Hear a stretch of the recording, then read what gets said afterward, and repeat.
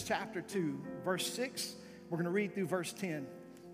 The Bible says, and then Joshua, when he had dismissed the people, the children of Israel went each one to his own inheritance to possess the land. So the people served the Lord all the days of Joshua and all the days of the elders who outlived Joshua, who had seen all of the great works of the Lord, that which he had done for Israel. Now Joshua, the son of Nun, the servant of the Lord, died when he was about 110 years old. And they buried him within the border of the inheritance of Timnath-Heres in the mountain of Ephraim, on the north side of the mountain Gaash. And when all that generation had died or had been gathered together to their fathers, there arose a generation after them who did not know the Lord, nor the work which he had done for Israel. Father, we thank you for your word today. I pray you speak to our hearts. Give us ears to hear everything that you have for us today. And we give you the glory and the praise for it. In Jesus' name, everybody said amen. Praise the Lord. You can be seated this morning. As I said, a lot of people traveling, getting last-minute vacations out of the way. So if you're watching online, we miss you guys.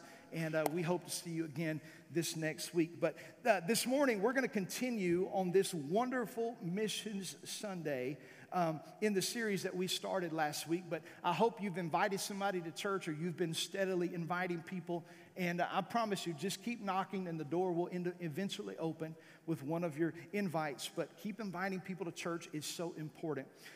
This week, we are going to continue our series, Revive Us. Last week, we looked at 2 Chronicles chapter 7, when Solomon dedicated the temple, and he prayed to the Lord, and he said, if my people who are called by my name will humble themselves and pray, seek my face, turn from their wicked ways, then I will hear from heaven, forgive their sin, and will heal their land. Last week, we talked about the importance of personal revival, because personal revival always kind of precedes national revival.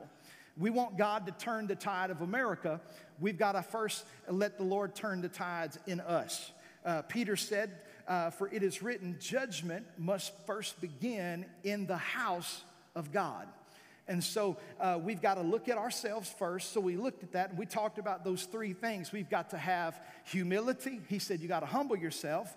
The second thing, he said you got to have a hunger.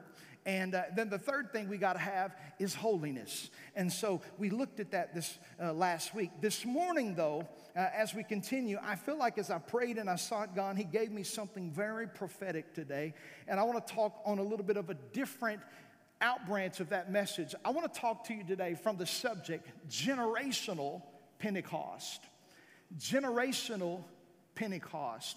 You know, I believe that our faith is something that is supposed to be passed down from generation to generation. I believe that our walk with God, our experiences with God, are something that is supposed to be passed down from generation to generation. And if we are not careful, we will fail to understand that we are indeed running a race, and all of us in this room this morning are quickly coming to a point to where we're going, if Jesus doesn't come first, we're going to have to pass the baton of faith to those who are running the race behind us. And I don't know about you this morning, but I am concerned that we have a smooth transition. Hallelujah. Come on, how many of you know the race can be lost if you don't have a smooth transition? And so I want to talk to you a little bit about this particular aspect. But I think this is best illustrated by an Olympic story that I heard some years ago. In 2008, when the Olympics was in Beijing, China, we had the United States team that was racing, the men's team, against Jamaica, which were both powerful runners. They were the both top two contenders. And so history tells us, and you can find news articles about this, there are even clips online that you can find. As the race unfolded, the American team was in a promising position to win. Everything looked like it was going to work out in our favor so that our men could bring home the gold. However, disaster struck during the second exchange of the baton between two runners, namely Tyson Gay and Darvis Patton. Gay struggled as he went through the threshold to reach back and pass that baton to Patton. Yes, the lights are flickering. Don't worry about that. He passed the baton to Patton, and what happened was that as he was running, he fumbled the baton, and due to that fumble, it caused a few second delay where Jamaica actually took advantage of the downfall, got the upper hand, and we lost the race. How tragic it is to have such a leading advantage to lose it all at the end. I would have hated to go home that day. I would have hated to have been Tyson who dropped this baton, because it was this fumble in the transition that cost them from winning the race that they had trained so diligently and so hard to win. Folks, I think this serves as a powerful reminder to us that we should be ever so diligent to pass the baton of faith to the next generation. We talk a lot about legacy, but what is legacy as it relates to spirituality? It's our spiritual values, it's our testimonies, it's our beliefs that we pass down to the next generation. And hear me this morning, just as a fumbled baton can cause the race to be lost, if we fail to pass down the faith that was once entrusted to us to the next generation, it will cause us to fumble the ball spiritually. This morning, we better be ever so careful to be intentional about being generational with our faith. Somebody say amen. It's important. We see this tragedy in the life of Joshua in the book of Judges. The following chapters in the previous chapters of Judges chapter 2 speak about transition. Transition in the life of the children of Israel. One great leader named Moses led the children of Israel as far as they could go, and as far as he could take them. And then there was transition that happened. One day, Joshua got a wake-up call from the throne room of heaven. The Bible said that it was told to him, "Arise, my servant Moses is dead. Get up, and I will show you what I will do with you. For as I was with Moses, so shall I also be with you." Amen. Somebody say he picked up the mantle. You see, the Bible teaches us in the life of Elijah and Elisha that no mantle leaves the earth. See, no mantle leaves the earth. You don't believe that this morning? What we see is when Paul's talking to Timothy, his spiritual son, he said, "I see the faith that is in you that was passed down from your grandmother and your mother." There was spiritual identity, spiritual dynamic that was passed down from one generation to next. But here's my question today. What happens when somebody doesn't pick up the mantle? What happens when one generation doesn't pick up the mantle? We see that tragedy in the death of Elisha. Elisha died, and he was thrown into a cave. The Bible says that there were some bandits that came by, and somebody was killed, and they threw his body into the grave of Elisha. And the Bible says that when he hit Elisha, guess what happened? He came alive because of the anointing that was still transmitted in the bones of Elisha. I don't know about you this morning. I don't want to die with anything left in the bones. I want to pass down everything that God has for me. Come on, somebody. I've got to be generational and intentional in my approach to reaching people for Christ. Hallelujah. It's an important reminder for us. Judges begins to tell us about the lifetime of Joshua. The children of Israel had reached the promised land. It was through many trials, through many tragedies, through many snares. Obstacle after obstacle awaited them as they got to the place where they were. There was battle after battle, and here now lays in front of them the site of their inheritance. Joshua chapter 2 verse 6 says that the children of Israel went on to their own inheritance. They finally made it. They got to a place where they said, "Praise God, we finally got here." Don't know if you've ever been on a long journey before, but I know there's some relief in our hearts when we finally make it. I know Sheldon, I talked to them. They were on family vacation this week at 9 o'clock last night. He said, "We still got 5 hours to go." And they're here this morning. I know when you got here at 2 a.m. or whenever you got here, your heart said, "I'm glad I made it. I'm glad I made it." There's rest that comes to our hearts when we finally make it. to the place that we're trying to go to. And the children of Israel made it to that land flowing with milk and honey. They had fought obstacles. They had fought giants. There were rivers that were bitter, and there were waters that were poison. There were enemies that chased behind them. There was lack of what they wanted to eat in the middle of the wilderness. They had provision after provision, miracle after miracle, and they got to a place where they finally found it. But yet, we find ourselves at a place of great tragedy. The Bible says that when that generation that passed over into the promised land got to where they were going, the Bible says that they served the Lord faithfully. But when they died and they were gathered to their fathers, the Bible says there arose another generation after them who did not know the Lord, neither the things that they had done in Israel. All the miracles, all the things. And that new generation began to rise up. And what happened was they began to turn away from God. They began to worship other gods. They were engaged in sinful practice of idolatry. And as a result of that apostasy, the Lord became angry with the Israelites and allowed their enemies to gain the upper hand over them. Despite judges that were raised up by God to deliver them from their oppressors, the Israelites repetitively fell back to disobedience, which resulted in a cyclical pattern of sin, oppression, repentance, deliverance through the era of Judges. Somewhere in the middle of all of this, there was a baton that was dropped. And the generation after them did not know the Lord, neither the things that they had done, that he had done for Israel. If you're a note taker this morning, I encourage you to be so. The first thing that I see in this passage in Joshua chapter 2, number one, is we see a faithful generation. I want to call your attention to the words of Judges chapter 2, verse 6. It says, when Joshua had dismissed the people, the children of Israel each went to his own inheritance to possess the land. And so notice this. It says, so the people served the Lord all the days of Joshua and all the days of the elders who outlived Joshua, who had seen the great works of the Lord, which he had done for Israel. The Bible says that they served the Lord faithfully. They served their assignment faithfully. After Joshua had died, the elders that were there, they even served them faithfully. The Bible says that they saw the works that had been done. I want to draw your attention to this because it's important. The Bible says they saw the works that were done. Somebody say they saw it.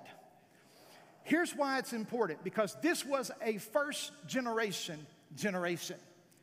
They saw it with their own eyes. What does that mean? That means that when there was a cry at midnight and the children of Israel came out of Egypt, as Pharaoh's horsemen were galloping behind them and they were closely getting to the Red Sea, when they looked like everything was lost and it looked like that everything was going to be forfeited at that moment, they saw God step through in valiant demonstration of power. They saw the staff of God that Moses had used time and time again strike the water till the water stood up, and the Bible says they walked through on dry ground. They saw it. It wasn't something they heard. They didn't read a testimony in the Pentecostal evangel. They saw it with their own eyes, how God supernaturally delivered them through dry ground, baptizing their enemies behind them in the waters of the Red Sea. The Bible also goes on to say that as they walked through that wilderness and they cried out to God for food and there was nothing there, they began to murmur in their hearts and complain, were there not any graves in Egypt for us to die? There's not food here for us to eat. At least we had leeks and onions. How many of you know you're hungry? If you're talking about eating an onion sandwich, sounds pretty good. At least we had leeks and onions in Egypt. But the Bible says that they cried out and God sent miracle manna from heaven. Bread, it was the size of a coriander seed. The Bible says that when they went out and got it, they said, what is it? The word manna simply means, what is it? It's the bread that came down from heaven. The Bible also goes on to tell us, friend, that when they got to a place where they needed something to drink, there was a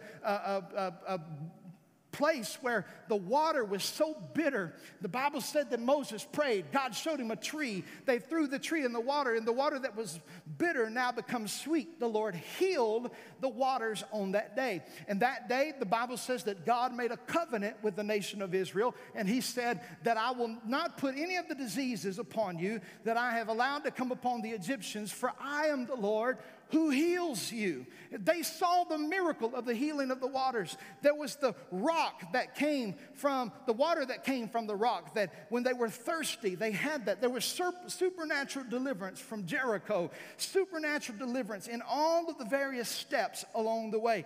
These were people who were frontline, saw it with their own eyes, participants in the miraculous power of God. How many of you know that'd be pretty awesome to see that with your own eyes? I want to tell you that's much like the older generation of Pentecostals today in the Assemblies of God, the Church of God, the Pentecostal Holiness Movement, the Independents and such. That first generation of Pentecostals who were on the tail of Azusa Street, they can tell you about the all-night prayer meetings. They remember the Brush Arbor revivals. They saw cancers disappear and fall off of people after seasons of prayer. They saw miracle after miracle as they pressed into the supernatural power of God. They saw it. It was firsthand.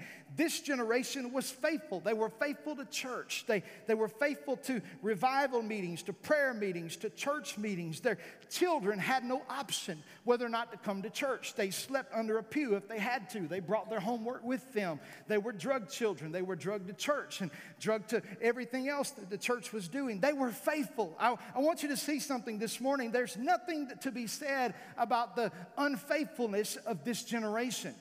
But they were committed to serving the Lord in the wilderness and their leader, and to see and do everything God had commanded them to do. But yet, in the middle of all of this, we see something. You ready? We see a lost connection. The second thing we see today is a lost connection. When this generation died, the Bible says the ones who came up after them, which would be their grandchildren, their children and their grandchildren, particularly their grandchildren, it says they did not know the Lord, neither the things which they had done for Israel. So what that means is somewhere between the grandparents' generation and their parents' generation, there was a generational baton drop, because how do you go from seeing all of the mighty miracles of God from your own perspective, and then people in your own bloodline are born and they don't even know firsthand the things that God has done? We see a lost connection because this was a different generation. We got to ask ourselves the question, what happened in this? I'm going to talk to you from my heart this morning, because what I see, I've been doing research. I've been looking at Pew Research, Barna Research. I've been looking at Lifeway. I've been talking to pastors. And what we see is we see a shift in the church world today. And what we're seeing is that people that are the age of 40 and under have no earthly idea how to live out their faith at home. They understand the need to come to church. They understand that need to an extent. But when it comes to reaching their families on the day-to-day level, many of them have no clue. Studies have shown that the average Christian attender, this is not a blanket statement, because I promise you it probably doesn't actually apply to most people in this room. But the average Christian attender of a church today that is 40 and under, they have no devotional in their home. They have no prayer time in their home on a consistent, regular basis. Here's the problem, my friend. There was a shift at one time where this grave mistake was made, that our kids will be disciples simply by osmosis.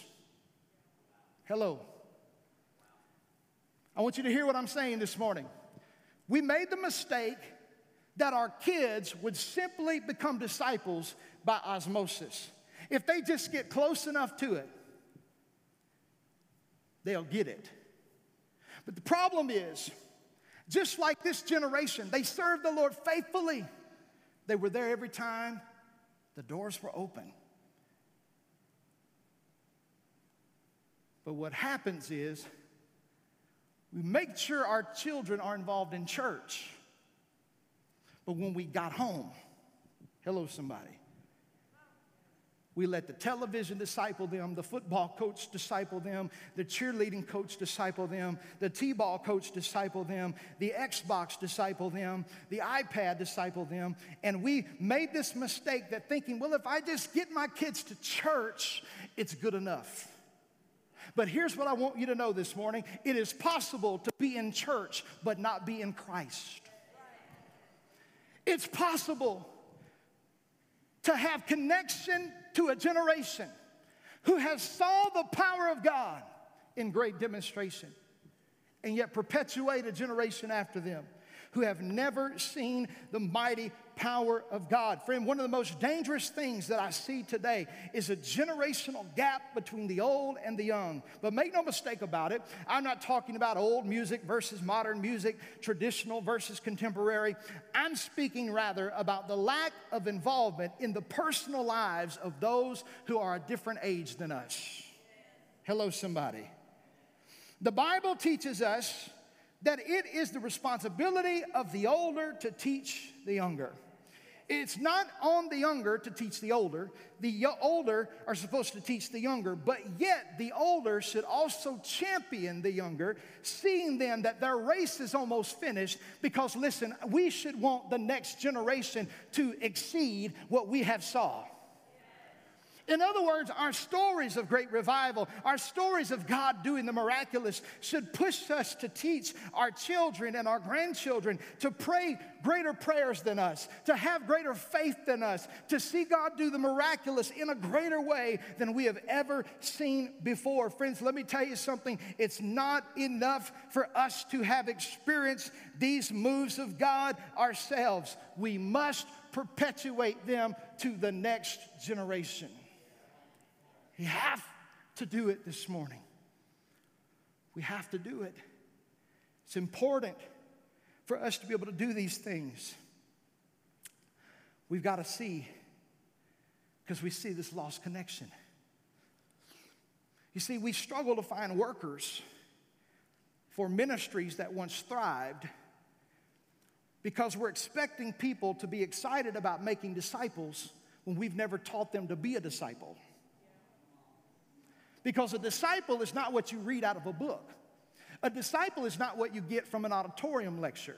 A disciple is made when you say, come and follow me, come and work with me, come and ask of me, come take of my yoke of me, because my yoke is easy and my burden is light. Discipleship does not happen simply by osmosis. Discipleship happens with intentionality. Are you still with me this morning? Come on, I've got hope for every one of us today. Because I believe on this day, on this calendar, that this could be the day that this changes in your life, changes in your household, changes in your family. Listen, because we can't do anything about the generation that dropped the baton, but we can make sure the next one doesn't. Are you still with me? We may have lost the battle, but we can still win the war.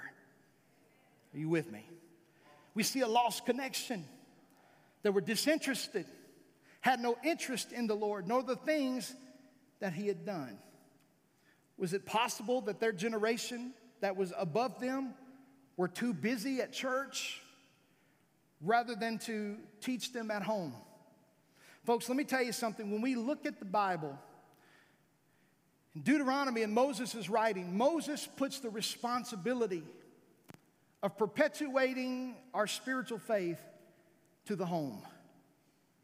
You see, those of us who are Christian parents, who we have prayed and the Lord has answered, he has given us a child, whether that's by adoption or whether that's by natural conception, we have a child. As Christian parents, you and I have a responsibility. That responsibility we are unable, spiritually or morally, to pass on to any other person. And that responsibility is to ensure that those in our own house are raised in the nurture and the admonition of the Lord. The problem is that we raised a generation that said, well, if we just take them to the youth pastor, We just make sure the children's pastor spends an hour with them on Sunday, that we just hope they'll get it. Because our lives were so busy that when we got home, we didn't have time to pray with our kids or to pour into our kids. And so because we just thought it would happen, what we have now is a generation who doesn't understand the need to perpetuate disciples because they've never been discipled. Here's what I'm trying to tell you this morning. The greatest responsibility of Christian parents is passing the torch of our own personal faith to our sons and our daughters. Come on, somebody.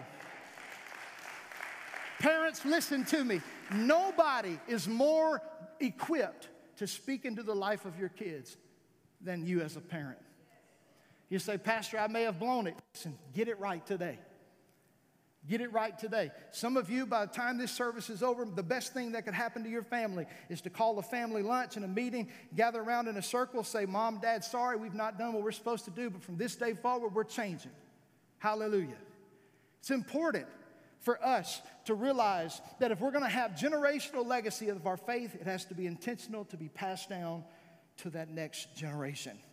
Not just goes to our children and our grandchildren, but our nieces and nephews and those who may not have parents that can pour into their lives. Listen, friends, the church has a responsibility, make no mistake about it, to equip, but the church has no responsibility to replace. You won't find it in the scripture. Yesterday, we served at the Hope Center. The Hope Center, if you went to the Hope Center, raise your hand. Come on. All right, all these people went to the Hope Center, all 5 of you. All right. There were more in the picture, so y'all must have slept in. But anyway, you went to the Hope Center. The Hope Center is a feeding distribution center. The thing about the Hope Center is they'll give you food, but there's no place to cook it. In other words, they give it to you, but you got to go home and eat it. You know, it's the same way with church. We give you spiritual food, but what you do with it Monday through Saturday is up to you. And that's primarily going to depend on your own spiritual priorities. But unfortunately, we're too concerned with golf, our hobbies, our 401ks, and our jobs, and we neglect the most important investment that's in front of us all the time, and that are the smiling faces of our children who need to know about God, His power, His faithfulness, His deliverance, because I don't know if you've noticed lately, they live in a different generation than we live. They live in a generation where evil is good and good is evil, and every ungodly thing has come out of the closet, and what they're learning on the back of bathroom stalls, come on, we ought to be teaching greater truth and revelation from the homes of our houses, opening up the Bible and breaking the bread of life with them. It's important. It's important for us to do that. Number 3, we see the consequences of a drop ball. It was a generation who didn't know the Lord, which led to Israel going into sin and being judged. Listen, we cannot afford to let this happen to us, being so close to the end of our race. Some of us have prayed too hard. We've worked too hard. We cannot afford to drop the ball in this race. We must pass the baton of faith to the next generation. I want to speak to every parent in here, or grandparent under the age of, let's just start with 50 and under. The greatest responsibility you have is the spirituality that you give your children in your home. In a world that's full of chaos, they see all of the things that are pushed on them from every side. They deserve a home. If you're going to come to church, I didn't say you had to be perfect, but if you're going to come to church and you're going to proclaim to be Christian, the greatest thing should be for them to have an environment in their home that honors God. Honors God. I know things happen that are outside of our control. There are houses where maybe both parents are not saved, or maybe houses where the parents aren't saved, or there may be single parent households, both mom and dad. But if you are a believer, we ought to do our best to have that kind of atmosphere in our home so that our children know our values, and they don't just know what we preach, they see what we do. They know what's okay to watch and not watch. They know what's okay to listen to and not listen to. Not because we've preached to them, but because they see us in action. We cannot afford to drop the baton. Folks, you and I have the greatest responsibility to foster that environment. Family altars, devotionals, prayer, setting parameters and boundaries. It does something for your children. And the Bible says in the book of Deuteronomy, when Moses was instructing the children of Israel, he said, talking to the fathers, he said, rise up early in the morning, at the noonday, and at nighttime before you go to bed. He said, talk to your children about these things. Tell them the story of Passover, when the Lord brought the children of Israel out of Egypt. And at that time, Moses said, when your children ask, why did God do these things? You can look at them and say, at one time we were slaves in Egypt, and the Lord with his strong hand brought us out. Because mom and daddy was a slave, you don't have to be. Here's our testimony. Here's where God has brought us from. See, some of you, I'm going to be honest with you, you had a wild past. You live a wild, and you haven't even began to even tell your children anything. And listen, maybe you don't need to air out all of your dirty laundry. Some things are reserved. You just need to confess that to the Lord and go on. But there are some things our children need to know. We've walked down that road. We've been there. It's not as exciting as you think it is. That temptation leads to a place that you don't want to wind up. If we're not careful, the consequence is a generation who could care less. Friends, I believe to an extent we're there in our nation. When Barna says that church serving, church giving, church attendance is at an all-time low across all mainline denominations. Baptists, Methodists, Episcopalian, Pentecostals of all flavors, you name it. Church attendance is at an all-time decline. And the age gap that is primarily in decline is not in the Gen Zs and the millennials. It's in their parents. The generation that came off of the heels of the great revivals of our nation. Hello, somebody. Mom, Dad, listen to me. Children's church and the youth group cannot be the sole responsible party for discipling your children. We want to help you. If you don't know how to have a devotional with your child, if you don't know how to start, please, for the love of God, grab somebody. Grab one of these elders, grab me, grab my wife, grab one of our staff, one of our volunteers. We will resource you, help you have those conversations in your home. I won't share this due to privacy, but I was happening about town yesterday, and some of our members were outside, and I stopped by, and I'm like, hey, what you doing? They were talking to their little one about Jesus coming back because they had questions. I said, dear God, somebody gets it. So important. So important.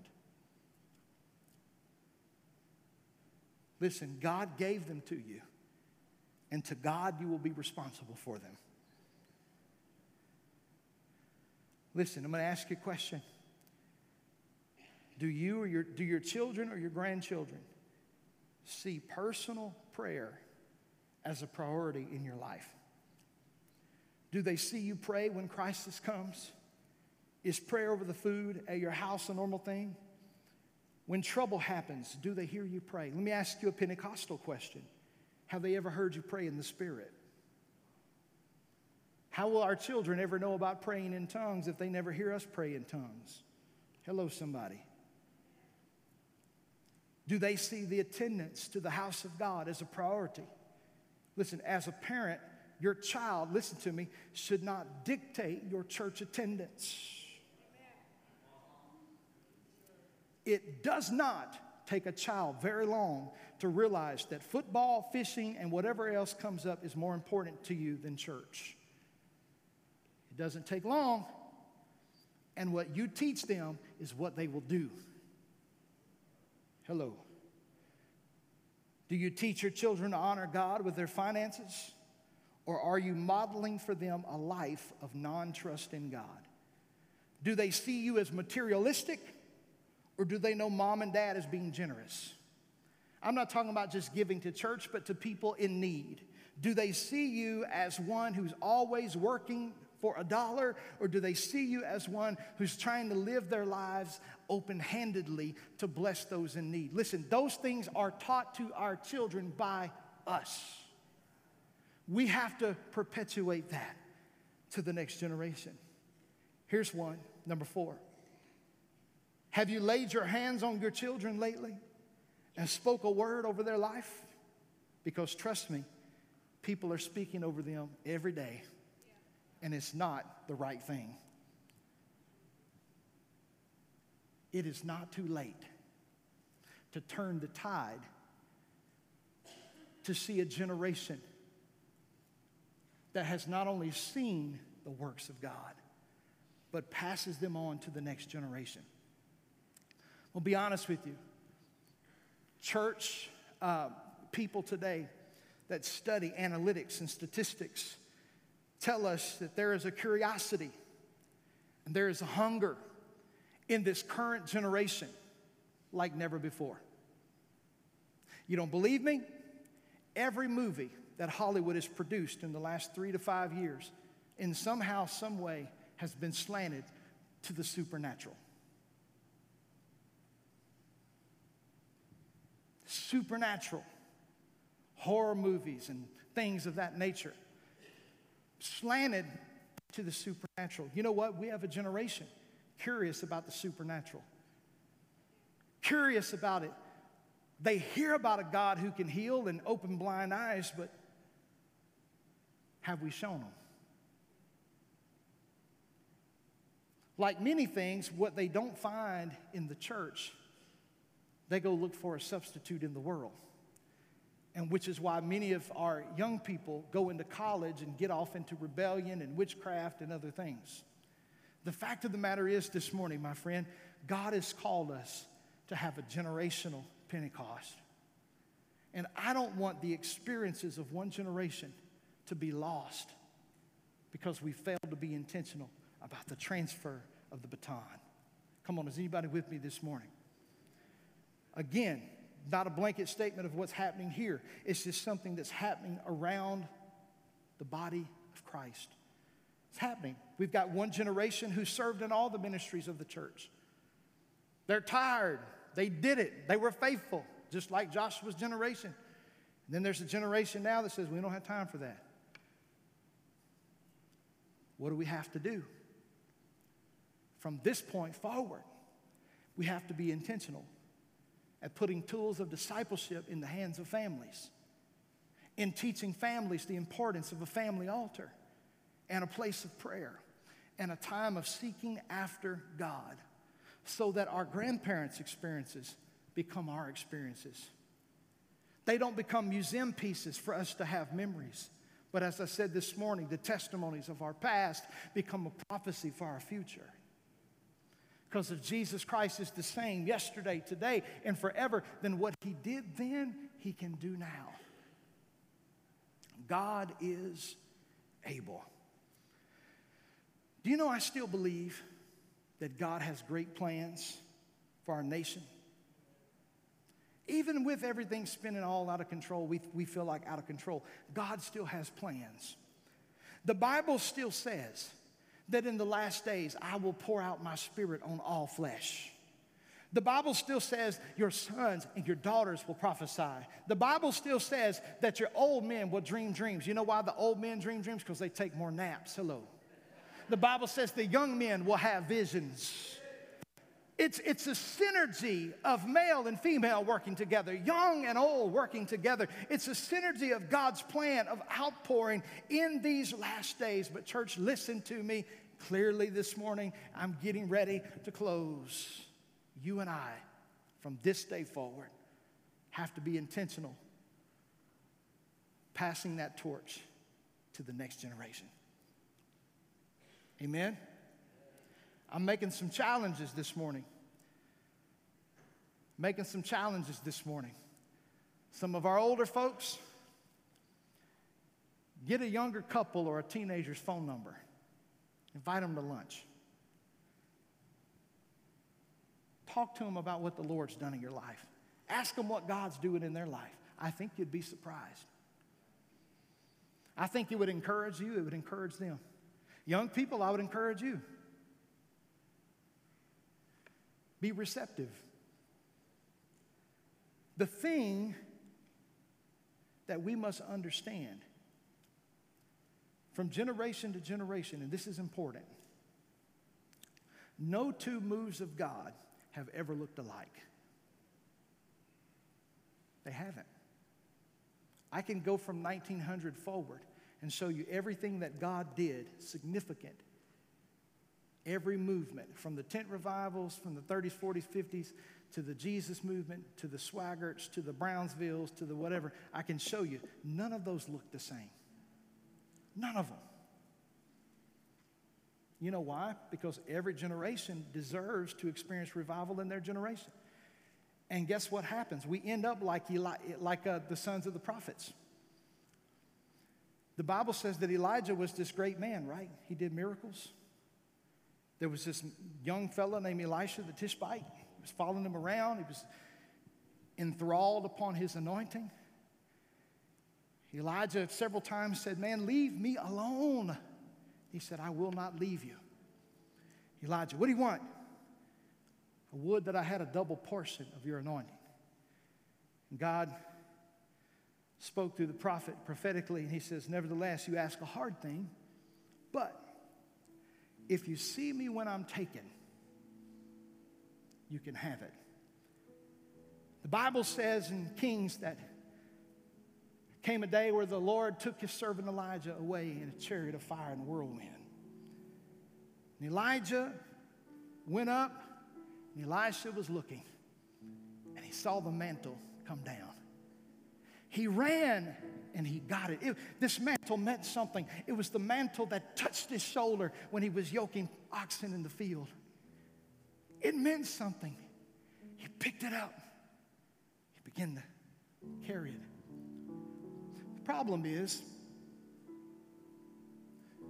that even though Elisha received a double portion, he wasn't the only one watching. The Bible says the sons of the prophets were afar off. They were in a distance. They watched everything. And all of a sudden, they ran to Elisha. They were very familiar with Elijah. He was their mentor. He was the one who poured into them. They ran to Elisha. They began to ask questions. They said, "Alas, where is our master? For the Lord has taken him away from us today. Maybe he's placed him on some high mountain. So let us go and look for him." So they left double and went and looked to the half they were familiar with.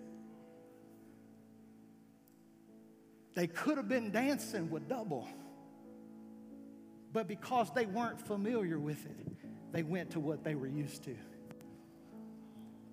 You got to understand this morning, when God does something generationally, it never looks the same. It never looks the same. But the question we got to ask ourselves today is the mantle the same? Jesus is Savior. Jesus is healer. Jesus is the baptizer in the Holy Spirit. Jesus is our soon coming King. Folks, listen, if we get Jesus right, everything else will fall into place. But I'm here to ask the question this morning. How many of you want a generational legacy? Oh, come on, somebody. Anybody in this room? Come on. Nobody wants the baton to be lost. So I'm going to do something weird right now. Everybody stand up. I like doing weird stuff. Please don't leave. We are not done, but I won't be long. Hallelujah. If you are in this room this morning and you are under the age of 45, I want you to come forward. And I want you to stand across this front, facing the people. Under the age of 45. If your spouse is a different age or whatever, you can go or stay with your spouse. But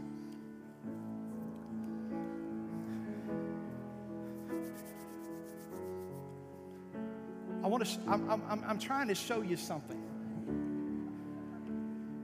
I'm trying to show you something this morning.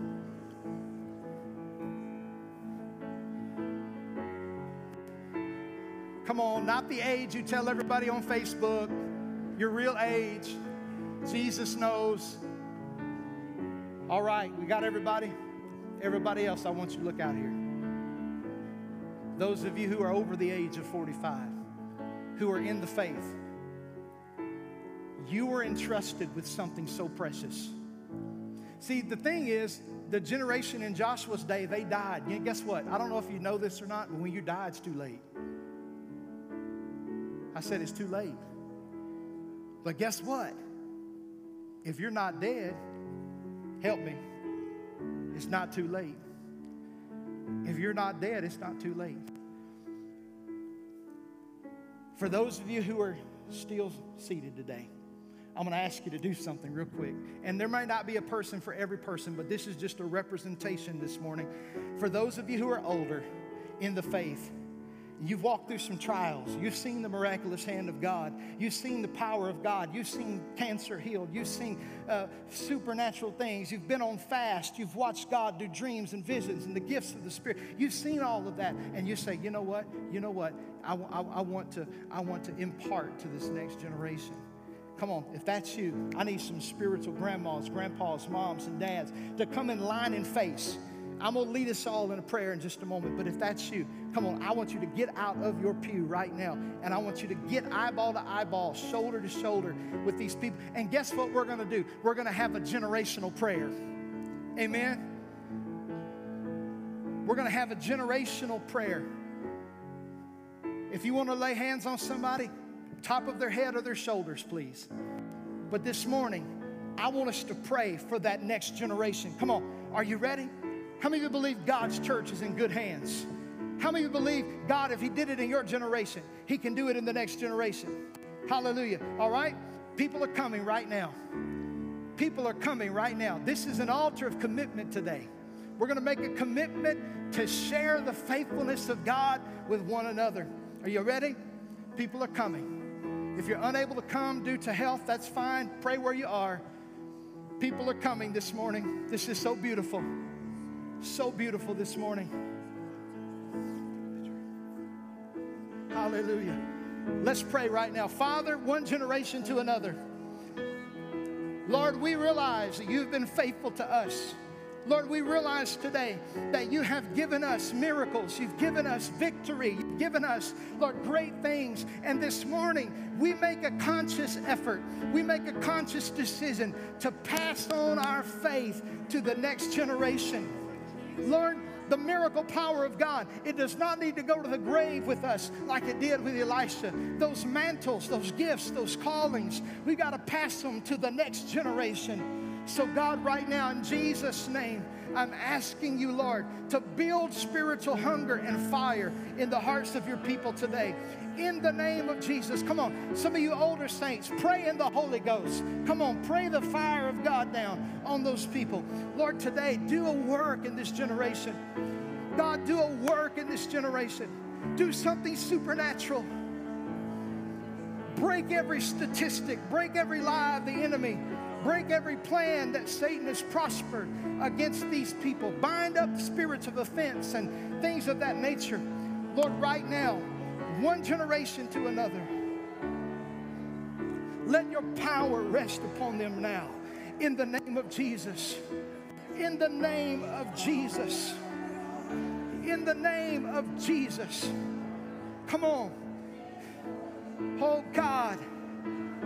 One generation to the next. Lord, let us champion them. Let us brag upon them. Let us encourage them. In the name of Jesus. Oh God, let your power flow and your power fall in a mighty way. Oh, hallelujah. Thank you, Jesus. We build your Yes, Lord. church. Yes, And Lord. the gates of hell will not prevail. In the name of We Jesus. bind In the name of Jesus. and loose. In the name of Jesus. We proclaim In the name of Jesus. In the name of Jesus. In the name of Jesus. and In the in name of Jesus. Jesus' name we will not fail. Build your church, build your church, build your church, build it from the ground up. It's your church. Build your church, build your church, build it from the ground up. We're Come on, your church. build your church. In the name of Build your Jesus. church, build it from the ground up. It's your church. Your church. Build your church, build your church, build it from the ground on, Jesus. up. We're your church. Build your church, build your church, build it from the ground up. It's your In the church. name of Jesus. Build your In church. the name of Jesus. Build your church. In the name build of it from the Jesus. ground up. In the name of Jesus. Upon this rock, In the name of Jesus. you build your church, and the gates of hell will not prevail. When we bind and loose, we proclaim your truth, and in Jesus' name we will not fail. Build an altar. Build an altar. Build your church, build your church, build it from the ground up. It's your church. Build your church, build your church, build it from the ground up. We're your church. Build your church, build your church, build it from the ground up. It's your church. Build your church, build your church.